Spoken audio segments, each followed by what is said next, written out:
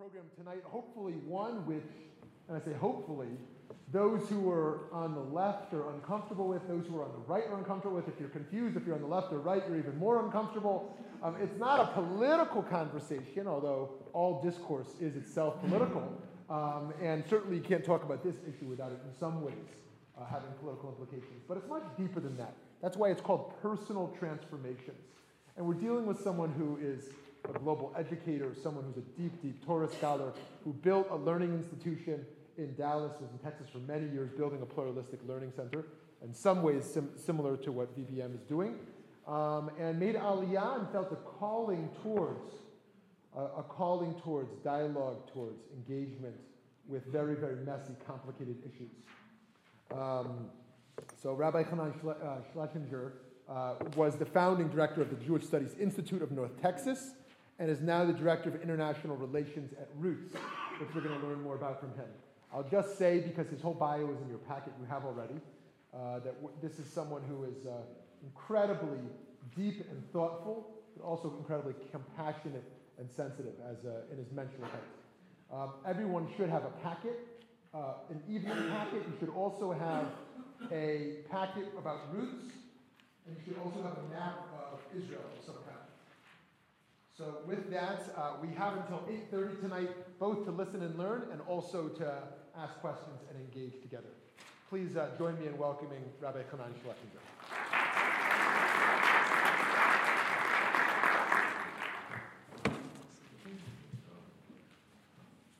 Where can I put this? It's okay? Thank you. You don't need it. There you go. You don't need that. How could it be that for 33 years of my life, I've lived in an area where there are 9 Palestinians for each Israeli, and I've never met even one of them? I would like to take you on a roller coaster ride in a certain sense. The roller coaster ride of the last few years of my life. It's pretty scary, actually, at least to me. And you don't know where it's going to end up. Don't prejudge. What you hear at the beginning is not what you'll hear at the end. And I'm not telling you what direction it's going in. But there's lots of hairpin turns. Hold on. I often introduce myself with 3 labels. The first label is Jew, and the second label is Zionist, and the third label is settler. And I'm going to take 5 minutes for each of those 3 labels. When I say I'm a Jew, I think that most of the audience is Jewish, so you know what I'm talking about, but I will still give you my own understanding. In the book of Genesis, chapter 12, God says to Abraham to leave his land, his father's home, his birthplace, to the land that I will show you. And very quickly it turns out that that land is the land of Canaan, the land of Canaan, what we today call the land of Israel. And God says that you're going to be a great nation. You'll have children, and your children will have children, grandchildren, great-grandchildren. The family will become a tribe, and the tribe will become 12 tribes. The 12 tribes will become a people, the Jewish people. And it's so important for me to emphasize that we are the Jewish people. We're not the Jewish religion. We're not the Jewish faith. We are those things, but much more than that, we're the Jewish people. We're a people. And that people, from the very beginning of Genesis, as I just said, has always been connected to a particular piece of real estate. God envisioned us, and we envisioned ourselves to be a nation, a people with a piece of land, a piece of real estate.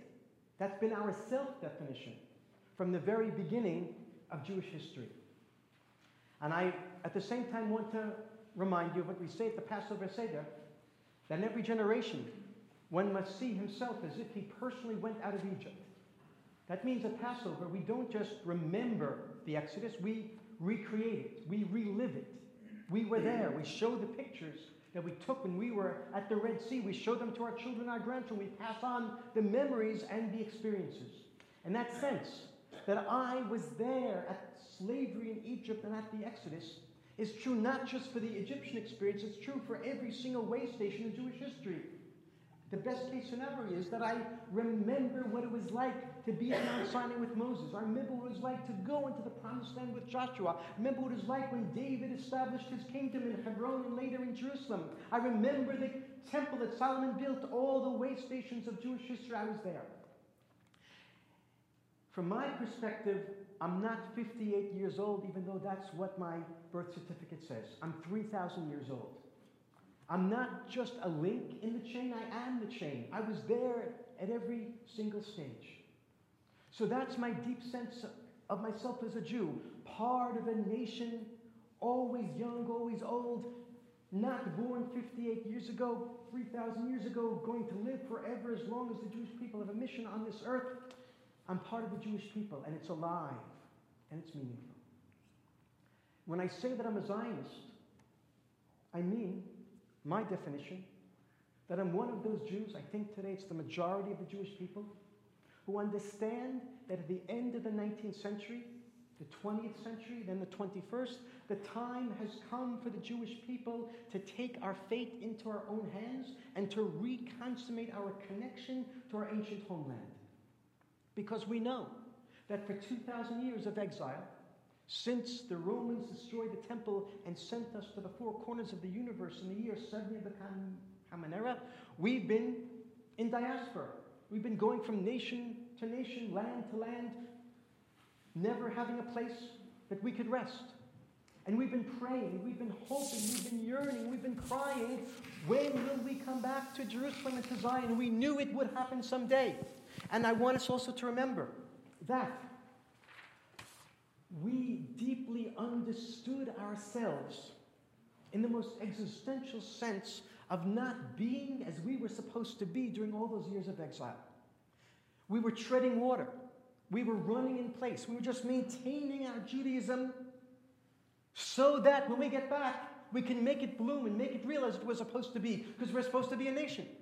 Now, I understand that sense of exile has become weakened in the past 100 years in Western Europe, in America, in Australia, but our forefathers, until the dawn of modernity, lived in exile in a deep, deep sense. So that the fact that we today have been able to regroup and regather and create the state of Israel in our ancient homeland, there's nothing more meaningful from the point of view of Jewish history than that. It's greater than, or at least equal to, the Exodus from Egypt.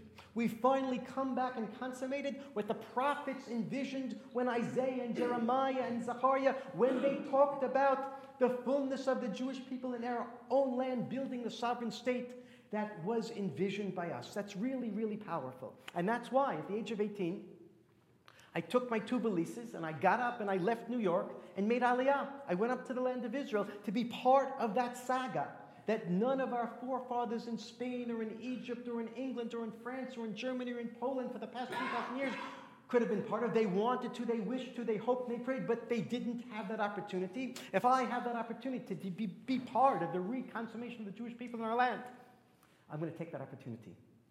And I did. I've lived in Israel since I was 18. And after I talked about what it means for me to be a Jew and a Zionist, I want to talk about what it means to be a settler. So it probably sounds, when I say settler, like I'm making a real political statement full of extremism and radicalism. I don't mean to do that, although I understand that there is politics in every statement.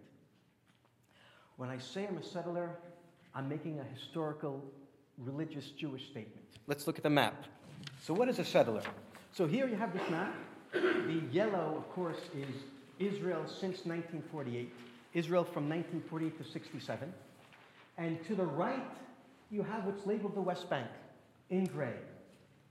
A settler is someone, a Jew, an Israeli who lives over the green line in the West Bank.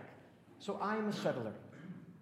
But I have to tell you that even though the map calls it the West Bank, and the media calls it the West Bank, and some call it occupied territory, or disputed territory, or Palestinian territory, or Palestine, I call it Judah and Samaria. Yehuda v'Shomron. And that certainly sounds like a terribly radical political statement. I understand that. I call it what I call it because that's what the Bible calls it. It's as simple as that. Since the book of Kings, in the Jewish Bible, in Hebrew scripture, the area north of Jerusalem has been called Samaria, Shomron. There was an ancient Israeli kingdom there called Shomron. And south of Jerusalem was the ancient kingdom, the Jewish kingdom of Yehudah, Judah, led by the tribe of Judah. All together above Jerusalem and below it, north of it and south of it together, that's Shomron and Yehudah. Yehudah, the Shomron, Judah and Samaria. I live there because that's where our forefathers lived. And I call it what our forefathers called it. How could I call it anything else? How could I call it anything else? My sense of being there is totally based on the continuity with the Jewish past. I will give all the time for questions. I promise you, and I promise you also that you have no idea where we're going. I hope that I have an idea. And I do apologize for having to ask you to wait. So, when you open up the book of Genesis, you see that Abraham, our forefather, never went to Tel Aviv. Not even to the area that is called Tel Aviv today. He also didn't go to Haifa. He didn't go to Hadera or Netanya. He didn't go to Herzliya or Bat Yam, not to Ashdod or Ashkelon. Abraham lived his whole life in the central mountain range, what is here the West Bank. It's true for Abraham, it's true for Isaac, it's true for Jacob. It's true for David and Solomon. It's true for the Maccabees. Most of the 1,000 years when the Jewish people lived in our land, we didn't live on the coast. That was Philistine land, and later Roman land, Hellenistic land. We lived in the central mountain range. That's where the Jewish people was born. That's where our kingdom flourished. That's where the prophets prophesied. That's where all our memories are. And that's where all the archaeological remains of our existence are to be found. I live in Judah, in an area called Gush Etzion. Within Gush Etzion, I live in the settlement of Alon Shvut. It's right between Bethlehem and Hebron. You can see on the map, it doesn't say Alon Shvut, but you can measure between Bethlehem and Hebron. That's where I live. And where I live, you literally scratch the ground with your heel and you come up with potsherds from over 2,000 years ago. And you know that our people were there. And you see the ancient wine presses and the ancient oil presses that we built 2,200 years ago. And you feel the continuity. I live 5 minutes from an old dirt road that's called Derech Avot, Patriarch's Way. It's a north-south road. It's called Patriarch's Way because we found there an ancient Roman milestone that says 11 Roman miles to Jerusalem. And if it was the ancient Roman road going north-south, we know it went from Megiddo in the north to Beersheba in the south, then it probably, almost certainly, was the ancient Canaanite road 3,000 years ago going north-south. And if it is, the ancient Canaanite road going north-south through the biblical heartland, then that's the road that Abraham the patriarch walked on again and again and again. And that's the road that he walked on his way from Beersheba in the south to Jerusalem in the north to Har HaMoriah, Mount Moriah, on the way to the binding of Isaac, as described in the book of Genesis. It's really powerful to live there. And I also want to tell you that on Derech Avot, on Patriarch's Way, are ancient mikvaot, ancient ritual baths, carved out of the limestone by our forefathers 2,000 years ago to provide a place to bathe themselves in flowing waters on the way to the temple in Jerusalem to fulfill the pilgrimage of the 3 pilgrimage festivals, Passover, Shavuot, and Sukkot. And those ancient mikvot are still there today with the 7 steps going down, the 7 steps coming up, and they fill up with water in the winter, and you can just see the thousands and tens of thousands in your mind's eye of pilgrims from 2,000 years ago on their way to the temple in Jerusalem. There's no other place that I would like to live. My Bible I have many of them, of course. Some of them are rather wrinkled and crinkled. That's not out of disrespect. It's because I and my colleagues and family and friends, we learn the Bible not only in the synagogue and the classroom, we learn it by putting it in our backpacks and going outside and then opening it up. When you get to here and you get to there, you see this is where David killed Goliath. That's true. That's where it happened. And this is where Abraham built the altar. And this is where Joshua offered his sacrifices on Mount Ebal. It's alive. It's all about Jewish continuity. It's all about Jewish renewal. It's about bringing the Jewish people back to the pages of the Bible and recreating our ancient history in a new and old fashion. And I want to tell you that I believe that the strength and the power and the righteousness of that story, which is my identity and my narrative, the power and the righteousness of that story has blinded me, absolutely blinded me for 33 years of my life. It prevented me from seeing the Palestinians. My truth was so all-encompassing that it put blinders on my eyes, and I couldn't see the Palestinians who are there all around us. I saw, but I didn't see. They were part of the gray scenery, the blur that wasn't meaningful and barely existed. And I want to tell you just two tiny stories of how blind I and we were and are.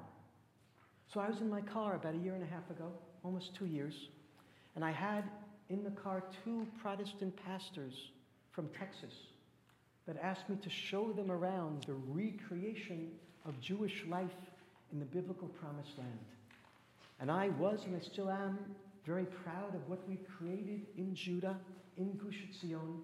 And I showed them this settlement and this kibbutz and this field we planted and this winery and this restaurant. And there was room in the car for Trumpistim, we say in Hebrew, for hitchhikers. I picked one up and I let him off, and a second one and a third one. When the third hitchhiker got out of the car, one of the pastors, Bob Roberts from Texas, he said to me, "Hanan, you're such a nice guy. You pick up hitchhikers. We don't do that in Texas." And I said to him, "Bob, yeah, we all pick up hitchhikers around here because we feel a certain sense of brotherhood and shared purpose and mission. I pick up every person that puts out his finger," I said. "Everyone that needs a ride, I give him a ride." And by the time I finished the sentence, I realized that I was lying.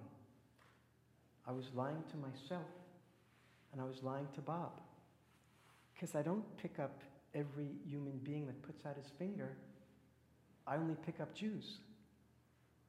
And I realized at that moment that subconsciously I wasn't seeing the Palestinians. I wasn't equating them with existing human beings. And I said to myself, and actually said to Bob, "What happened here? How did I say that? How could I have said that I pick up every person that puts out their finger?" But that's how blind I was. It's as if the Palestinians weren't there, transparent. I want to tell you another story. It's not about me. It's about a young girl of 27 years of age. And this only happened 5 months ago. It's pretty well known where I live, the work I do with Palestinians, which I have not told you about. And she heard about this, and she called me up and said, "I want to hear about it. I might want to volunteer." So this girl who's lived in a lone shvut her whole life, she's the daughter of a very well-known rabbi, came over to my house. It was Sukkot time. She sat in my sukkah. I explained to her half an hour what we do in building bridges to Palestinians. And she said, "I want to volunteer." That's great. So I said to her, "I have a friend, a Palestinian in Beit Umar, who's about your age. Call him up and do this project with him." And she said to me, "What's Beit Umar?" Parentheses. Beit Umar is a thriving Palestinian city of 20,000 inhabitants, a 7-minute drive from where this girl spent her whole life in a lone shvut. She grew up next to a city of 20,000 human beings. And when I said Beit Umar, she didn't say, where is it? She said, what is it? She didn't know it existed. She certainly didn't know where it is. How could you live your whole life and not know that there's a city there? Now, I'm not blaming her. I'm blaming us. How could that be? So now I'm going to tell you more stories. I'm going to tell you how we live. We Israelis and we Palestinians live right on top of each other. Towns and villages right next to each other. And on the roads, there's Palestinian cars with Palestinian license plates, and there's Israeli cars with Israeli license plates. We drive on the same roads. We look at each other through the windshields of our cars, and we have no idea who is in that car. No idea. We live in separate towns and villages, speaking different languages, under different legal systems. I live under Israeli law, and they live under military law, different law. Different municipalities, those who pick up my garbage don't pick up their garbage. Different educational systems, different schools, different media, radio, newspaper, television. We listen to and hear different news so that we literally live in different worlds. When I say different religions, of course, different days of rest. They have their Sabbath on Friday, we on Saturday. It's completely separate and completely different. There's no contact. The after-school activities for kids are completely separate. The shopping centers are completely separate. Everything is separate. You're so close and you're so far away. And when you are so close but so far away, there's going to be, and there is, ignorance and suspicion and stereotypes and resentment and hate and anger and fear. I said fear. There'd be fear anyway, but now add into the bubbling mix the aggression and the violence that's perpetrated again and again and again, and that fear becomes the controlling factor in life. Both sides are afraid of the other and angry at the other and deeply resentful of the other. And both sides go to sleep at night with the secret, spoken or unspoken dream and hope that the other side will disappear tomorrow. Will disappear tomorrow, because they don't belong here. That's what the Israelis say about the Palestinians, and that's what the Palestinians say about the Israelis. They don't belong here. We're afraid of them, and we want them gone. It's true on both sides. And I'm going to tell you a story to illustrate how deep that fear is. This is not more than 2 years ago. I was talking to my wife in the living room of our apartment, and we agreed that we want to get a certain potted plant for that corner. And I said to my wife, I just saw that on the road at the gate to Alon Shvut, someone put up a sign, a Palestinian put up a sign on the other side of the road, a sign in Hebrew that says Mishtelet HaShalom, the Peace Nursery, selling potted plants and gardening implements. Palestinian, there are a few Palestinian houses on the other side of the road, right by the gate to Alon Shvut. They want to make a living. They open this nursery to attract the Jews to buy things there. Little did they know that Jews don't go into Palestinian establishments, but they put up this sign. So I said to my wife, why don't you go to this new nursery and get what we need? And the strangest thing happened. She did what I suggested. And it's not just that she's my wife and I'm her husband, but Jews don't go into Palestinian places. But she forgot herself, and she went. And she came back half an hour later with the plant in her hands, and she told me the story that I'm going to try to tell word for word. I got in the car, she said. I drove 5 minutes to the gate of Alon Shvut, parked, turned the ignition off, locked the car, walked across the street to this new nursery. There was a Palestinian kid there minding the store. His Hebrew wasn't so well. It was flustering. He called over the owner, Palestinian man who knew Hebrew better. We talked, my wife said, and he took me, just he and I, into the nursery. And I told him what I wanted. He opened the door of the hothouse. We walked in together, alone, to the depth of the hothouse. He showed me some plants there. I got what I wanted. We walked out together. He closed the door of the hot house behind him. On the way to the cash register, we passed 2 or 3 Palestinians eating and smoking and talking Arabic. And I paid for what I wanted. He said goodbye, walked across the street to the car, drove home, said, my wife, here's the plant. And then she said that was one of the most frightening experiences of her life. I'll never do it again, she said. And after a few seconds of silence, she said concerning herself, how was I so stupid to risk my life? They could have killed me. I barely got out of the lion's den by the skin of my teeth. And I remember looking at my wife and not saying anything. Because I wanted to say, what are you talking about? Nothing happened. You got the plant. It was convenient. It was cheap. But I know that fear is irrational. And I knew that I couldn't say what I wanted to say to her because she wouldn't understand. I looked in my wife's eyes and she was traumatized. That's the way we live. We're afraid of everything. We're afraid of the other. And they're afraid of us. And now I'm going to tell you how my life changed. 2 years ago and a week, everything was transformed.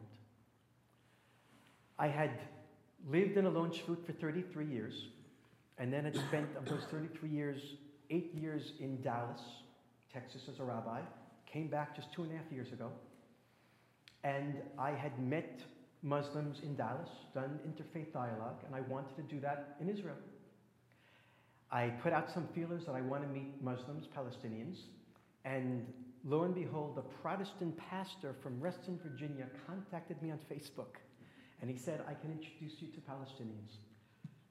And he said that I come to the Holy Land twice a year, meet settlers, meet Palestinians, and introduce them to each other. So he came to the Holy Land. This was January 2014. He came to my living room. We made up a time. I told him my life story, and we talked a lot. And then he said, next Thursday afternoon, Hanan, I'm going to introduce you to some Palestinians. And next Thursday rolled around, and I went to the front door of my home, and I told my wife where I was going, and she said exactly what you'd expect. Don't go. It's dangerous. And I went, and I was scared. I walked just 25 minutes through the Palestinian vineyards and orchards, and my heart was pounding. I was afraid, and I didn't know what would happen. I'd never met a Palestinian before. I had never met a Palestinian before. Now, I've been a soldier arresting Palestinians, but that's not meeting them. And I've been a homeowner, a lone shvut, having menial workers in my home, plumbers and gardeners. That's not meeting them. And now, for the first time in my life, I was going to meet Palestinians after 33 years. So I get to this piece of Palestinian farmland, according to the directions I was given. It's a compound surrounded by a stone wall, and I walk in the metal gate, and I see something that can't happen, a miracle. I see 15 or 20 Palestinians and 15 or 20 Israeli settlers talking to each other and eating. They're having a party. So I walk up to this woman who's dressed in brown from head to toe. I can only see her face. And I say hello in English. And she said back to me, hello. And I said, how are you? She said, good. And I said, where do you come from? And we talked a few seconds. And then she said, no, it was me that said. I said to her, I can't believe I'm talking to you. And she said, I can't believe I'm talking to you. We don't talk to settlers. And we kept talking. And then she introduced me to her husband and to her son. So I meet her son, Yazin. So Yazin is a 17-year-old boy, and he's wearing a windbreaker that says in English, Seeds of Peace. Anyone heard of the camp in Maine, Seeds of Peace? It brings kids from the conflict zone, Palestinian, Israeli, to Maine for a summer camp to meet each other, reconciliation, peace, dialogue. So I see Yazin wearing this jacket that says Seeds of Peace. I'd never heard of Seeds of Peace in my life. And I say to myself, how dare a Palestinian wear a jacket that has the word peace on it? Because they don't know anything about peace. And I really thought that he was fooling me. So I talked to Yazin, and he tells me about the camp. And I have to tell you the truth. I was very surprised that he was intelligent. And he talks about reconciliation and how he met Israeli kids and he's in contact with them on Facebook, how he wants to actually do dialogue with Israelis and do something to bring peace. And I can't believe what this kid is telling me. I almost didn't believe what he was saying. So then I meet his father. His father is Jamal. He's now a good friend of mine. And Jamal says, hello, how are you? We're from Beit Umar. Jamal tells me that they're from Beit Umar, and I want to tell you what went through my mind. Because my family and I, now we live in Alon Shvut, but we used to live in Karmei Tzur. Karmei Tzur, 30 years ago, when we used to live there, is a small Israeli settlement. We had 21 families in those days, south of Alon Shvut, almost in the direction of Hebron. And we were on the border of Beit Umar, with the fence separating between us and Beit Umar. And we lived there during the Second Intifada. And I remember Palestinian kids throwing rocks over the fence at our kids. I remember that. And I remember the stories in the newspaper of terrorists coming out of Beit Umar. And I remember people being shot, Israelis, by people in Beit Umar. And I remember in the middle of the night coming back from work at home on the access road to Karmei Tzur, boulders across the road. I had to get out of the car at 10 at night and move the boulders to get into Karmei Tzur. And I'm afraid, of course, that I'm going to be ambushed from the side of the road. I know Beit Umar.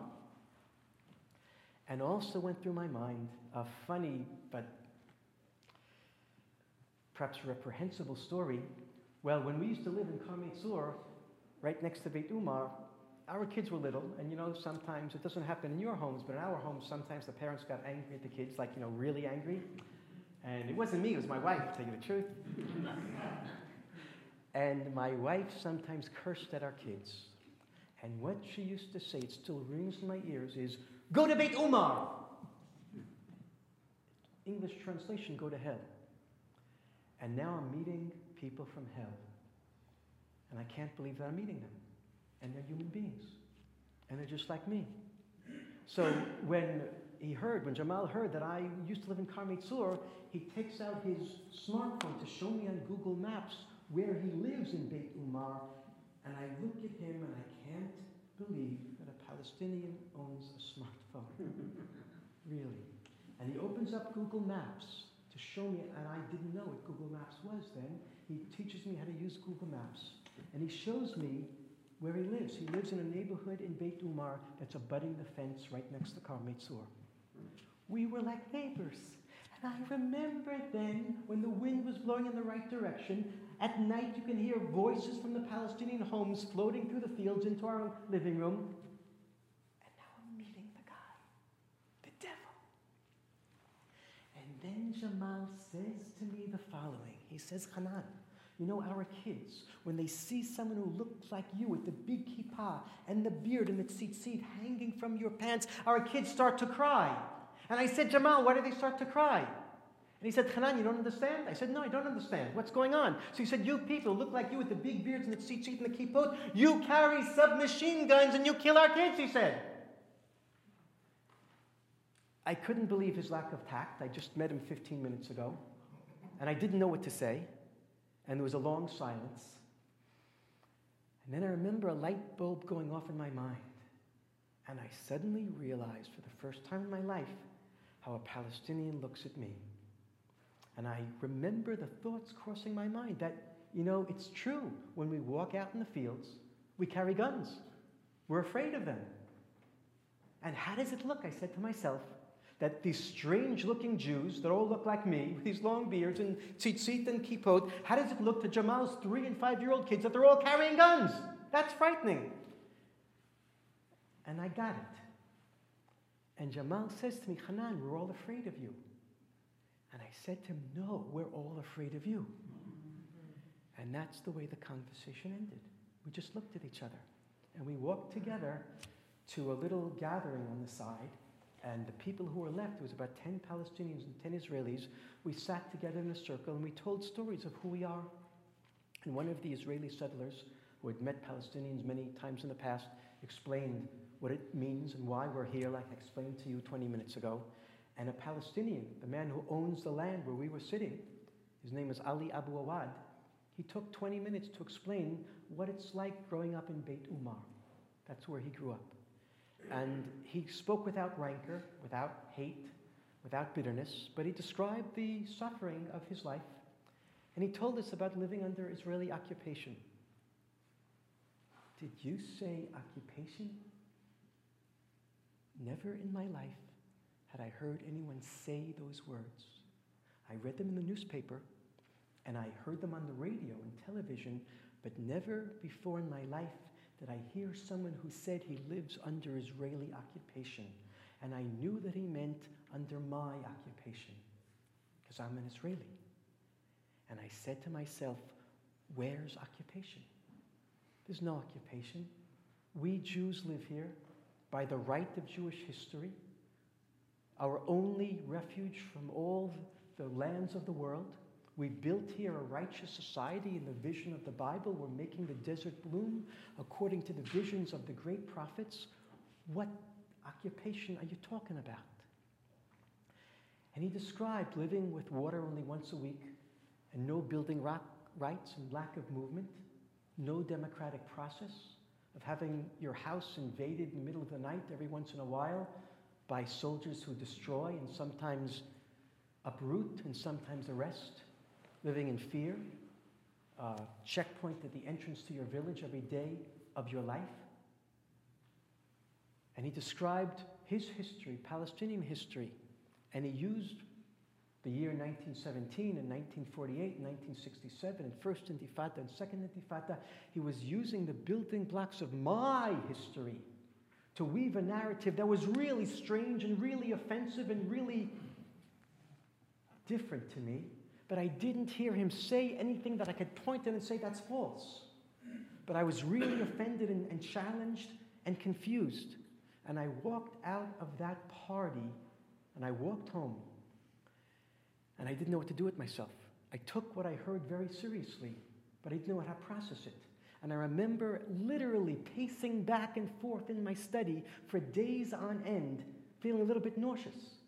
Like I have to pick my stomach off the floor and put it back in. Because I heard something that just didn't jive with what I was and what I knew. But it was a human being experience, and what am I going to do with it? And I went to my computer, I went to Google, like everyone, and I typed in Israeli occupation of Palestine, just to see what I'd come up with. And I came up with all these leftist websites that a good, orthodox, rightist, religious, settler Jew like me should never be caught dead reading. And I read them.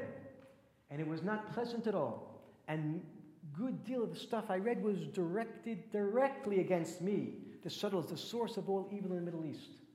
And a lot of what I read I thought to be false. And some of what I read I realized to be true. And what allowed me to realize that it was true, even though it contradicted everything I knew, was because I think I'd met a human being who had cracked open the window of my soul with his humanity. And I could no longer ignore what for 33 years I ignored. Now, I didn't ignore it willingly 30 years. I ignored it unconsciously. But now there were human beings that I had met who I heard were suffering, and I had to figure out who I was and what my relationship to them is and should be. So I read a lot. And I went and met more Palestinians, Ali and other Palestinians, and I talked to Israelis who had met Palestinians, and I went through a long process that's not over, I'm a work in progress, of trying to absorb another truth into my soul. That there are human beings here that I've never taken account of, and there's a national narrative here that sounds like it has some legitimacy, and they have a real story, and they have suffering, and they have pain, and they have gripes against us, and I had to find a place to put that. And I began to see that our triumph of 1948, the creation of the State of Israel, which for me was and is one of the greatest, most righteous and wonderful things that ever happened in Jewish history, I began to realize that our triumph is their tragedy. And our reuniting of the land of Israel is their occupation. And it was really hard. And I came to a place in which I'm gradually making room in my soul for an additional narrative in addition to my truth, a second truth, a partial truth. On one shoulder, Ali likes to say, on one shoulder he has the Jewish-Israeli burden, and it's pretty heavy. On the other shoulder he has the Palestinian truth. He's gone through his own personal transformation in the past 15 years. I've gone through mine in the past 2 years. We're still both works in progress. And we say the following. Rabbi Abraham Isaac Cohen Cook, the great mystic and Jewish leader, the first chief rabbi of the reconstituted Jewish settlement of the land of Israel in the modern era, he said that there's truth everywhere. And those truths are all partial, like the sparks we talked about earlier, those who were in the presentation beforehand. And Rav Kook asks a theoretical question. If there's truth everywhere, then is there such a thing as falsehood? If it's all true, is anything false? And his answer is that falsehood is partial truth masquerading as complete truth. When you think you have it all, that's when you have nothing. And I began to say to myself, this was a year and a half ago that I began to say this, that I've lived all my life with a wonderful, powerful, invigorating, righteous truth of the Jewish Zionist settler narrative. And I didn't know about the Palestinians. I had been making my partial truth into the only truth. And if I had been making my partial truth into the only truth, then my truth was false. My truth was false. And for the past 18 months, I've been involved in expanding my soul, learning, meeting, understanding, growing. And it's really hard, and I'm still nauseous sometimes. I want to tell you that Rav Shmuley said I should tell the story. I told him earlier that I've been on speaking trips around the U.S. with my Palestinian partners. One of them is Ali Abu Awad.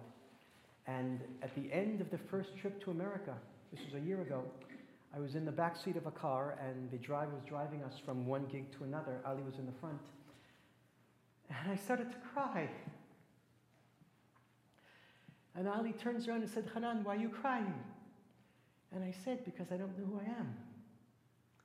We had just come from a gig that was really powerful. And people had asked us questions, and I'd answered things I never said before. Things that sounded awfully like the things that Ali says. And I suddenly realized that Ali's identity was becoming part of my identity, and I didn't know what to do with it. And he said to me, Hanan, get over it. It happened to me 10 years ago. And then we began to notice, as we spoke in more and more places around the U.S., that my speech began to incorporate more and more lines from his speech. And his speech began to incorporate more and more lines from my speech, until I heard him telling the world that the Jewish people have an intrinsic historical right to the whole land of Israel from the Jordan to the Mediterranean. And I heard myself saying to audiences around the world that the Palestinians have an intrinsic historical right to the same land. And we realized that we and the other activists involved in our work have been transformed. And I guess I'll take now 7 minutes to tell you how we do this and what we're doing. So as I'm going through this, I forgot to tell you one more thing.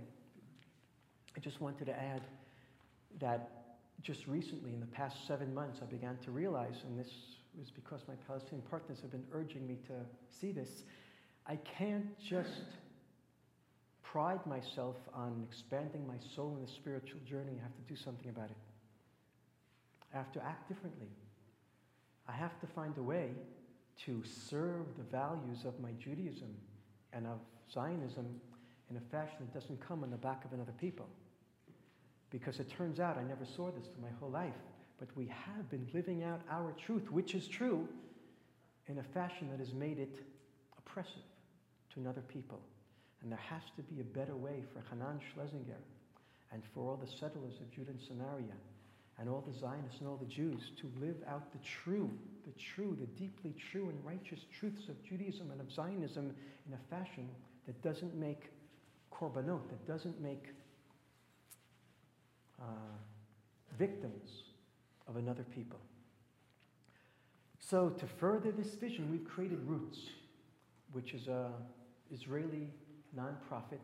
It's called Roots in Hebrew Shorashim, in Arabic Judur, the local Palestinian-Israeli grassroots initiative for understanding nonviolence and transformation. We have this piece of land that's owned by Ali's family, and it's a safe space where Israelis and Palestinians can meet each other. And you have to understand, there's no other safe space in the whole West Bank. Every place is either Israeli settlement or Palestinian village or a road. But where can the two sides meet? Palestinians can't go into Israeli settlements without a work permit and without an armed guard. Israelis can't go by Israeli law and by fear into a Palestinian village. Where do we meet? There is no place to meet, and no one meets. Ali has taken his family land and dedicated it into a peace center. And it just happens to be that it's a comfortable place and a safe space for both sides because it's Palestinian land surrounded by Palestinian farms, but it's right next to 4 different settlements. Everyone feels comfortable there. And we bring together families, we bring together children, we've had summer camps, we have photography workshops, language seminars, women's groups, sewing, pottery. We bring people together to see each other, just to see each other, and then to listen to each other. You know how hard it is to listen? When people come for the first time, they argue and they shout and they say, no, we're right, and you did this to us and they did this. And people are in a competition of suffering. Who's suffered more? Who's a greater victim? And I sometimes laugh. I try not to show that I'm laughing. And sometimes people get over it. And we train them to listen, not to try and convince, and not to show how the other is wrong, just to present who you are, and when the other is presenting, to listen. And then go home and think about it. See if you have room in your soul to accept that that's his truth. And perhaps it's not only his truth, but perhaps there's some truth in his truth. And perhaps there's some legitimacy in his claims. And gradually we're building a whole cadre of Palestinians and Israelis who see some truth on the other side and have absorbed that truth into their own soul and their own identity. It's really confusing, and it's really difficult, and it's really, I have to tell you the truth, painful and unmooring. But what comes out of it is a richer, deeper human being, I think, and also what comes out of it is the groundwork for any future peace settlement. So I'll end with that, and I'll open it up to questions and answers.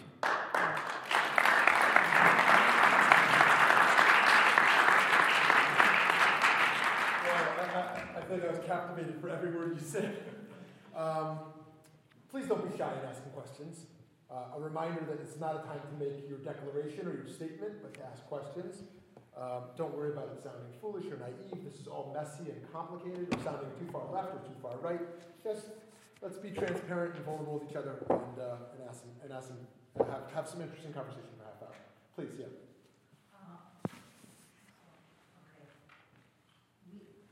My husband and I were at a program this summer, and there was Rabbi Malkior was there. Do you work with him? Yes. Is that part of the same organization? Rabbi Malkior is a veteran Israeli peace activist. He was a member of the Israeli government's cabinet going a few years ago. He has a number of non-profit organizations. Some bring together Israeli Arabs and Jews, not Palestinian, but Israeli Arabs. Some bring together different varieties of Jews around the spectrum. And one of his organizations called Mosaica, they have been our mentors for the first year of our existence, of Roots' existence. So I really owe a lot to him and his work. It's wonderful. Thank you. Just go to the beginning of your speech. When you said that the West Bank, you call it the Yehudá Shomron. The term the West Bank started after 67. It's new, before it was Jordan. By the same token, if you go back and label things according to the Bible, what would you call the state of Israel? It's only 68 years old, the name. What was it before? The state of Israel is It's not Israel. in Eretz Canaan, is in the land of Canaan. So you will call Medinat Israel Eretz Canaan, and Yehudá Shomron, what used to be Jordan. Is that it? I call Judah and Samaria, and I call the state of Israel what the modern state of Israel is called it. I also call it Eretz Canaan. I teach a Bible class. We live, thank God, in Eretz Canaan. So my other question, when you met Aliyah as a Zionist, why did you go to live in Alon Shmut? Why? Yeah. Because of everything else that I said. Because Abraham and Isaac and Jacob and David and Solomon didn't live in Tel Aviv. And I wanted to be connected to the sources of the Jewish people. Now, Tel Aviv is good also. I have nothing against it. And it's part of the biblical land of Israel. It's part of the state of Israel. But if you really want to feel the continuity, That's your feeling. That's my feeling, and the feeling of 500,000 other people. Now, let me just say one more thing. I think this, I just want to say that when we come to the boundaries of talking about politics, I don't claim that my truth has to be accepted by you. Of course not. But sociologically, you have to know that 500,000 people feel in their kishkas the things I talked to in the first 15 minutes. Any peace plan has to take into account the emotions and the narrative and the identity of 500,000 Jews who live in Judean Samaria and feel that's the only place they could live a meaningful Jewish life. That's a sociological fact. Okay? Just one last question. Sorry, My question is about your family, about your wife and your children and your grandchildren. Have their perceptions changed as what's happened with their relationship with Palestinians? Yeah, it's amazing the answer to that question. So at the beginning of this, let me tell you a story. So when I first met Ali Abu Awad and other Palestinians in the first few months, I got a phone call on a Friday afternoon. And you have to understand, Friday afternoon for us, religious settlers, it's just about Shabbat, we're preparing, we're not usually talking on the phone, we're cleaning the house and we're cooking. I get a call from Ali and he says, Hanan, how are you? I said, fine. Hanan, can I borrow some money? So I said, fine, I'll lend you some money. He said, how much money? He said, 400 shekels. I said, fine. And I assumed he'd want it Motzei Shabbat, Saturday night or Sunday. Ali, when do you want the money? He said, right now. I said, how should I get it to you? He said, bring it over. I said, okay. I didn't really have time. I was cleaning the house. I said, okay, I'll bring it over. Put down the phone, open my wallet, empty. What am I going to do? I go to my grown daughter who lives next door. She's 27. I said, can I borrow some money? She said, what do you need it for? I said, Ali called and he has to borrow some money. And she said, don't go, it's a trap. I went and it wasn't a trap. I was scared. So that's what my daughter felt, and that's what my wife, you heard my wife earlier. Since those two stories happened, Ali has been our Shabbat guest. He's come up for Friday night, played with my grandchildren, ate with us, sang with us, put on the kippah that we gave him for Kiddush and Birkat HaMazon. And Ali's been in my house 3 or 4 times after that. I've had groups of Israeli settlers come to hear him speak. Ali's come to my house to do a webinar. We've taught together in Muslim schools around the world, in Malaysia, in Egypt. On the screen, they see Ali and Hanan in my study with all these Jewish books behind. And whenever I go to meet Ali, which is almost every day, my wife says, give him our regards. My wife's a different person today. And what's most surprising to me is she tells me that I guess women are less inhibited than men are, because I don't get a lot of public comments to my face in the lunch with what I'm doing, but she does. People are kind of criticizing her because of what I do all the time. And she tells me, they ask me, my wife says, do you agree with what your husband is doing? And she says yes. And that's really unexpected. I guess expanding on that, how has the Roots program been received? Oh my God, stop it. Could it be me? Yeah. How it's been received? Well, because, it's a safe space for those who want to engage in the safe space to come together. But how is it received in that just Yes. peripheral space? The majority of Israelis living in Alon Shvut and in Gush Etzion do not agree at all with what we're doing. They're afraid of the Palestinians. They're angry at the Palestinians. They feel themselves to be victims of the Palestinians, and they feel that we are here by right and they don't belong here. And there's nothing to listen to. That's, I think, the way most people feel. But when I talk about a majority that doesn't agree with us, that means there's a minority that comes to events and begins to listen. We're a small group. We have a core of perhaps 15, 20 on each side, Palestinians and Israelis. We have peripheral groups of perhaps 200, 300, 400 local people on each side who've been in our events. We have another 2,000, 3,000 from around Israel and Palestine who participated. But we're small, but we believe we have a responsibility to keep growing. So I want to take this in a slightly different direction, because I really, we hear a lot about how religion separates people. But what I'm really curious about is how, if at all, you would say your Jewish practice has helped you to tolerate all of those challenges and the difficulties of having your whole world turned upside down. How did that help? Thank you for asking. I'll say a number of things.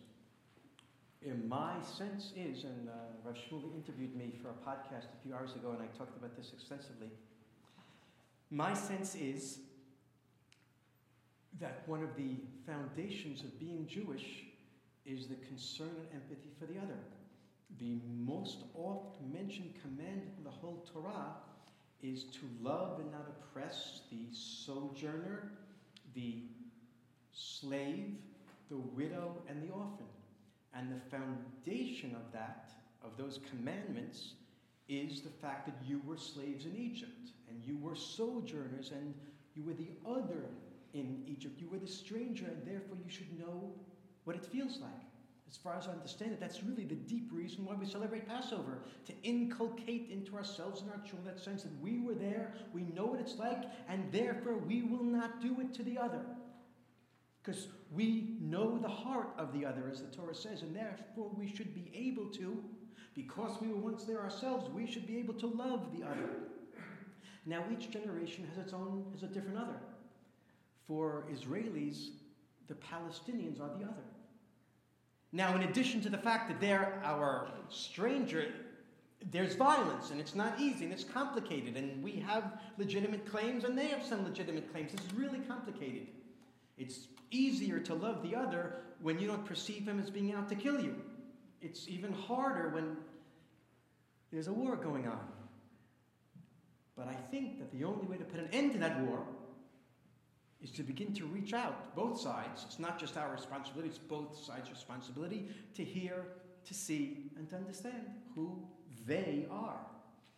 And I just want to add that our movement, Roots, is really the resurrection or the reincarnation of an earlier movement that was called Eretz Shalom, the Land of Peace, which doesn't exist anymore, which was the first movement of settlers trying to understand Palestinians and vice versa.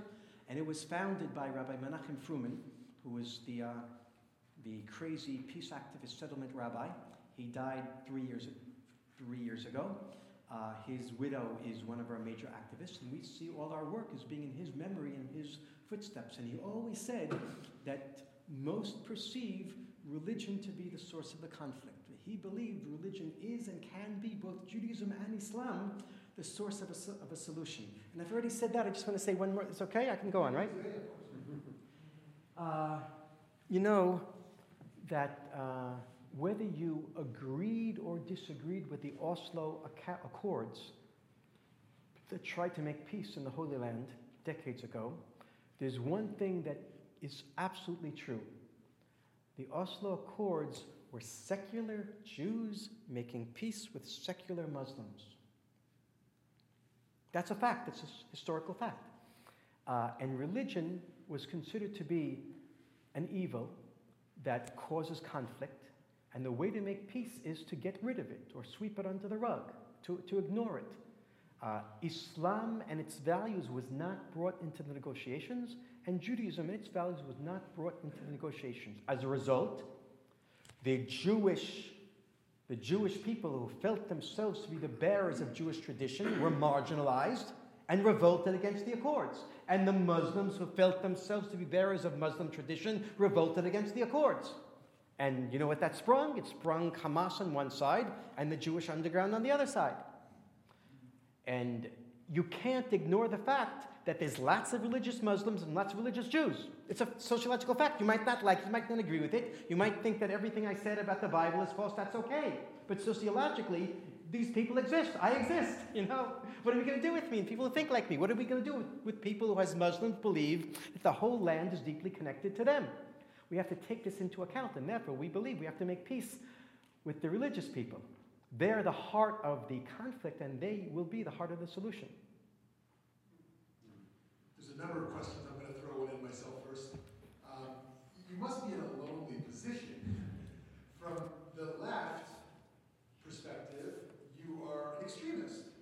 You are an orthodox settler who's living in settlement, who left the comforts of America to go and live and call Yehuda or Shomron. You're a radical, right?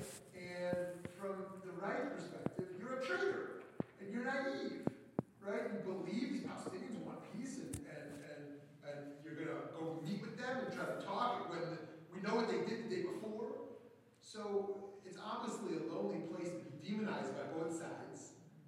So I wonder if there's any reflection on that. But also, how big is the base of allies that you have of people like you? Is there just Rabbi Hanan Schlesinger? Or of those who consider themselves of your hashkafa, your worldview of Zionism and your particular location, who are kind of in this camp of allies? So, the first matter that you brought up is true. We are demonized by the right and the left. Certainly, there's no political party in Israel that I feel comfortable with, on the right or on the left. Though I have to say that when leftists meet me, they embrace me. They're usually reluctant to meet me. They even refuse. But once they do, a transformation happens. So I have to tell you that many of our Palestinian partners have been involved in trying to make peace for many years. They're not new like I am to this. And they've been involved in trying to make peace with the Israeli left, what Ali Abouad calls the lefties who sit in the peace cafes in Tel Aviv. And Ali tells a story that until 3 years ago, all of his contact was with the Israeli left. And the Israeli left always said to him, Ali, we're good. We don't talk to settlers. And that's the prevailing wisdom. And Ali, in the past 3 years, 2 years, since he's met the settlers, everything I described to you, he's realized that if you don't talk to the settlers, there's not going to be peace. And he has convinced hundreds of Israeli Jewish leftists to meet me. They wouldn't be willing to meet me, but if the Palestinian says, well, we'll try it. So Ali is making peace between the Israeli left and the settlers. Yes, it's a lonely place. So now, secondly, you asked, how many people are we? It's hard to know how many people we are. I said briefly earlier that we have a core group of 15 or 20 on each side that we meet regularly once a week and are deeply exploring the expansion of our identities. We've had, I said earlier, perhaps 300, perhaps it was 500 people on each side who've come to our events. Local people, I mean, very local. And then we have another 2,000 approximately Israelis, 2,000 Israelis and a few Palestinians from around the whole country who have come to hear us speak and are interested and supportive of our activities. It's small, but I think that it's growing. And I have to tell you the truth, we have many, many, many more supporters among American Jews than we have among Israelis. It goes like this. The renewal and reconstruction congregations in America love us. The Reform congregations like us a lot. The conservative congregations are skeptical, and the Orthodox congregations usually don't know what to do with us. But all in all, we have a lot of support in America, and in Israel it's much harder because people say, I've heard lots of Israelis say, until you come to Israel and make Aliyah, see what it's like, you can't criticize, you can't tell us what to do. That's prevailing wisdom, right? In a certain sense, the truth is exactly the opposite. The closer you are, the less you see. The closer you are to where I live, the more you're filled with fear and anger and rage that prevents you from seeing the reality. You guys know that reconciliation is the only way to go forward, as difficult as it is. But most Israelis and most Palestinians say there is no way to go forward because of the fear and because of the anger. I was fascinated to listen to you. I must tell you that I've got to start off this question by giving you a little statement. When I arrived in America 40 years ago, and came to Phoenix, certain of my friends, and particularly their children, wouldn't have dialogue with me.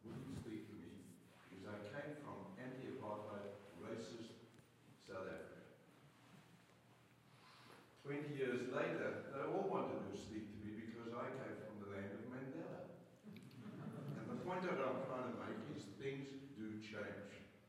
You spoke about the changing of our thoughts and our ways and the way we've got to continue to debate them.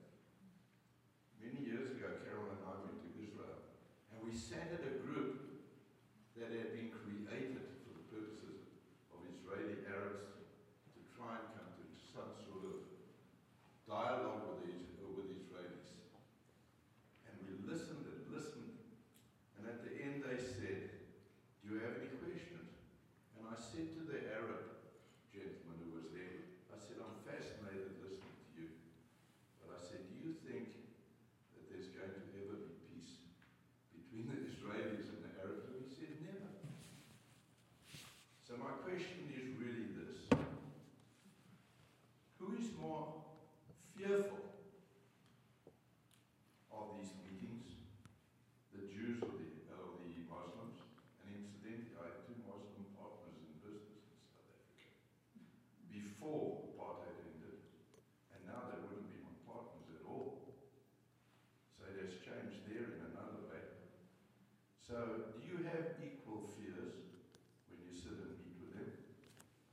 And do you foresee a time in the near future when these settlers can get that comfortable that they'll give up their guns? So, the fear of the Palestinians, or the reticence of the Palestinians vis-a-vis meeting Israelis, is far greater than that of the Israelis. 95% of the Palestinians who come to our meetings with Israelis refuse to have their pictures taken. They're afraid. They're really afraid. I want to tell you that there's a very well-known Palestinian peacemaker, a Christian who lives in Bethlehem, the head of a major organization in Bethlehem, who's one of our partners in Roots. And he's invited me to Bethlehem many times. And only about a month ago, I finally agreed to come to Bethlehem and to be his guest for a day. And by the way, I was breaking the law in doing so. Israelis are not allowed in Bethlehem. I was breaking the law, and according to common wisdom, I was risking my life. I went in disguise, by the way. But the point I want to make is that he refused to have any pictures go on Facebook, that he was hosting me in Bethlehem. He was in fear, in real fear. So as bad as the situation is among Israelis, we don't recognize the existence and the truth and narrative of the other. My impression is it's worse on the other side. It's really the misconceptions and the ignorance and the stereotypes that Palestinians have about Israelis is mind-boggling and frightening. And the consensus of opinion that you can't come near an Israeli, you can't talk to him, and certainly not a settler, is a stumbling block to all the work we're doing. But you have to understand where it's coming from. We're the occupier, they're the occupied. They have to resist, and to make common cause with the occupier, to talk to the occupier, is seen as giving in to occupation, normalizing the occupation. One of the few acts of resistance available to them from their perspective is not to recognize our existence and our legitimacy. That's where it's coming from, and it has logic to it. However, from my perspective, and the perspective of Roots, the organization, dialogue with the settlers, with the enemy, is really the Palestinian secret weapon. Look what happened to me when they agreed to open themselves up to me. And I know hundreds of other Israelis who, through our organization, have been sensitized to Palestinian humanity and Palestinian existence and Palestinian narrative and Palestinian truth. So from my perspective, the dialogue that we do is their secret weapon, but from the point of view of 90% of Palestinians, it's forbidden. I see a number of questions. We're going to go until 8:30, so let's see if we can squeeze in a few more questions. Rabbi, I'd like to take Rabbi Shmuly's question and the gentleman from South Africa and ask you what your opinion is of what seems to be the thrust of your presentation. Let's assume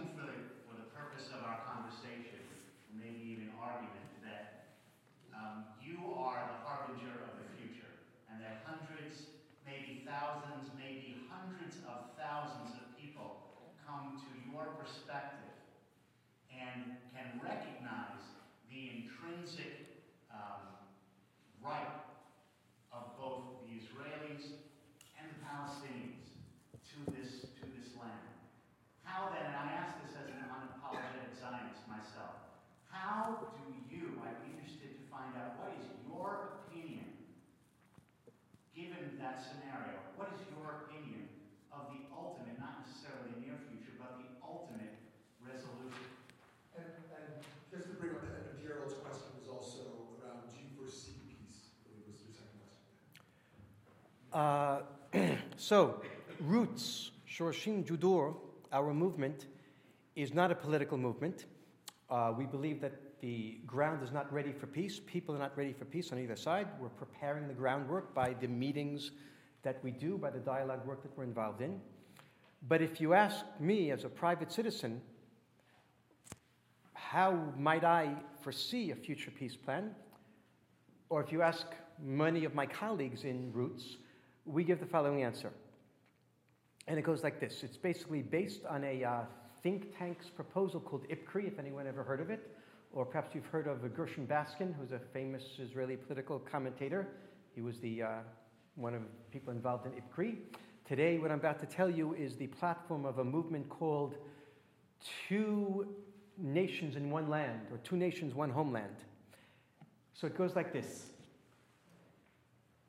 Two states won't work because drawing a line dividing Palestine and Israel denies the historical connection of Palestinians to Tel Aviv, Jaffa, Ashdod, the whole coast. And at the same time, it denies the Jews connection to our historic homeland, Hebron, Shiloh, Beit El, Hebron, or I said Hebron already, Bethlehem. So you can't draw a line and make two states because it'll blow up in our faces in 5 or 10 or 20 years because of the historical connection, the religious connection, the deep emotional connection of both peoples to the other side. It also won't work because economically, our economies are so intrinsically connected. That's our opinion. And because you can't unravel the connections that have been made in the past 30 years of all the settlements and all the bypass roads and all this and all that. On the other hand, you can't have a one-state solution from a Zionist perspective because our very identity, I won't go into it now, is based on having a Jewish state. So therefore, there's no solution. So the solution might be a hybrid between one state and two states. It's called two states with soft borders. It means you draw a line on the green line approximately, and you have two states with citizenship in Palestine or in Israel, Palestinians here, Israelis here, but the border is porous. You can cross the border between the two states without a passport, without any documentation. There is no border. It's just on paper. Of course, there's a border around the amalgam of the two states, but in the middle, on the 48 line, the 67 line, the green line, there's no border. And you can live your whole life on the other side. You can be a Palestinian with Palestinian citizenship and vote in the Palestinian elections and live in Tel Aviv. And you can be an Israeli with Israeli citizenship, living your whole life in Alon Shvut, or in Hebron, or in Shiloh, wherever you want. And then there has to be a confederation between the two states. It's going to be called the Abrahamic Partnership, the Abrahamic Federation. And certain institutions will have to be mishutaf, how do you say, cooperative. Now, this plan that I just mentioned to you in 5 seconds, there's a whole book about it, sounds like a pipe dream. It is a pipe dream. It'll never work. Under present circumstances, it will never work because it requires reconciliation. But the truth is that any plan will never work given today's circumstances. It's all a pipe dream. It all depends on reconciliation. And very few are involved in reconciliation today. We're involved in recrimination. That's the word, recrimination? And the other question you said was? You said that one and then, do you have any hope? I have very little hope, but I have a sense of responsibility.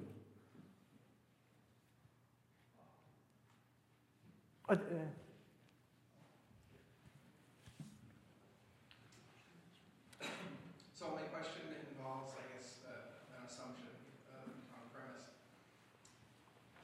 I don't think it's a controversial one, but in fact, one day for me tonight, it's don't assume that you know anything. So based on the premise of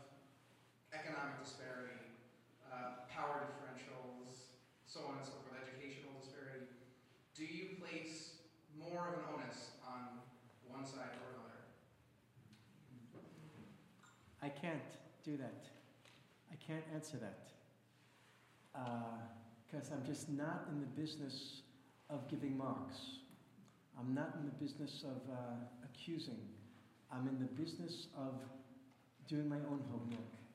Every side has to clean their own house. There's a lot of cleaning to do. And I can't say who has more cleaning to do. My question is, even if this description of the peace that you see, if we can achieve it as a pipe dream, how is that going to work with the idea that we know that the Muslim populations grow at a much larger rate than the Israeli population? And if you have this confederation or whatever it is within a very short time, it's no longer going to be a Jewish state or a Jewish that will have some sort of Jewish identity. How do we live with that? Got it. Before I answer, I want to go back to the previous question in the back. I don't feel good with the answer I gave you because I have to be a little bit more nuanced. This is really hard for me. There is definitely a place inside me in which I say that they have a lot more work to do than us.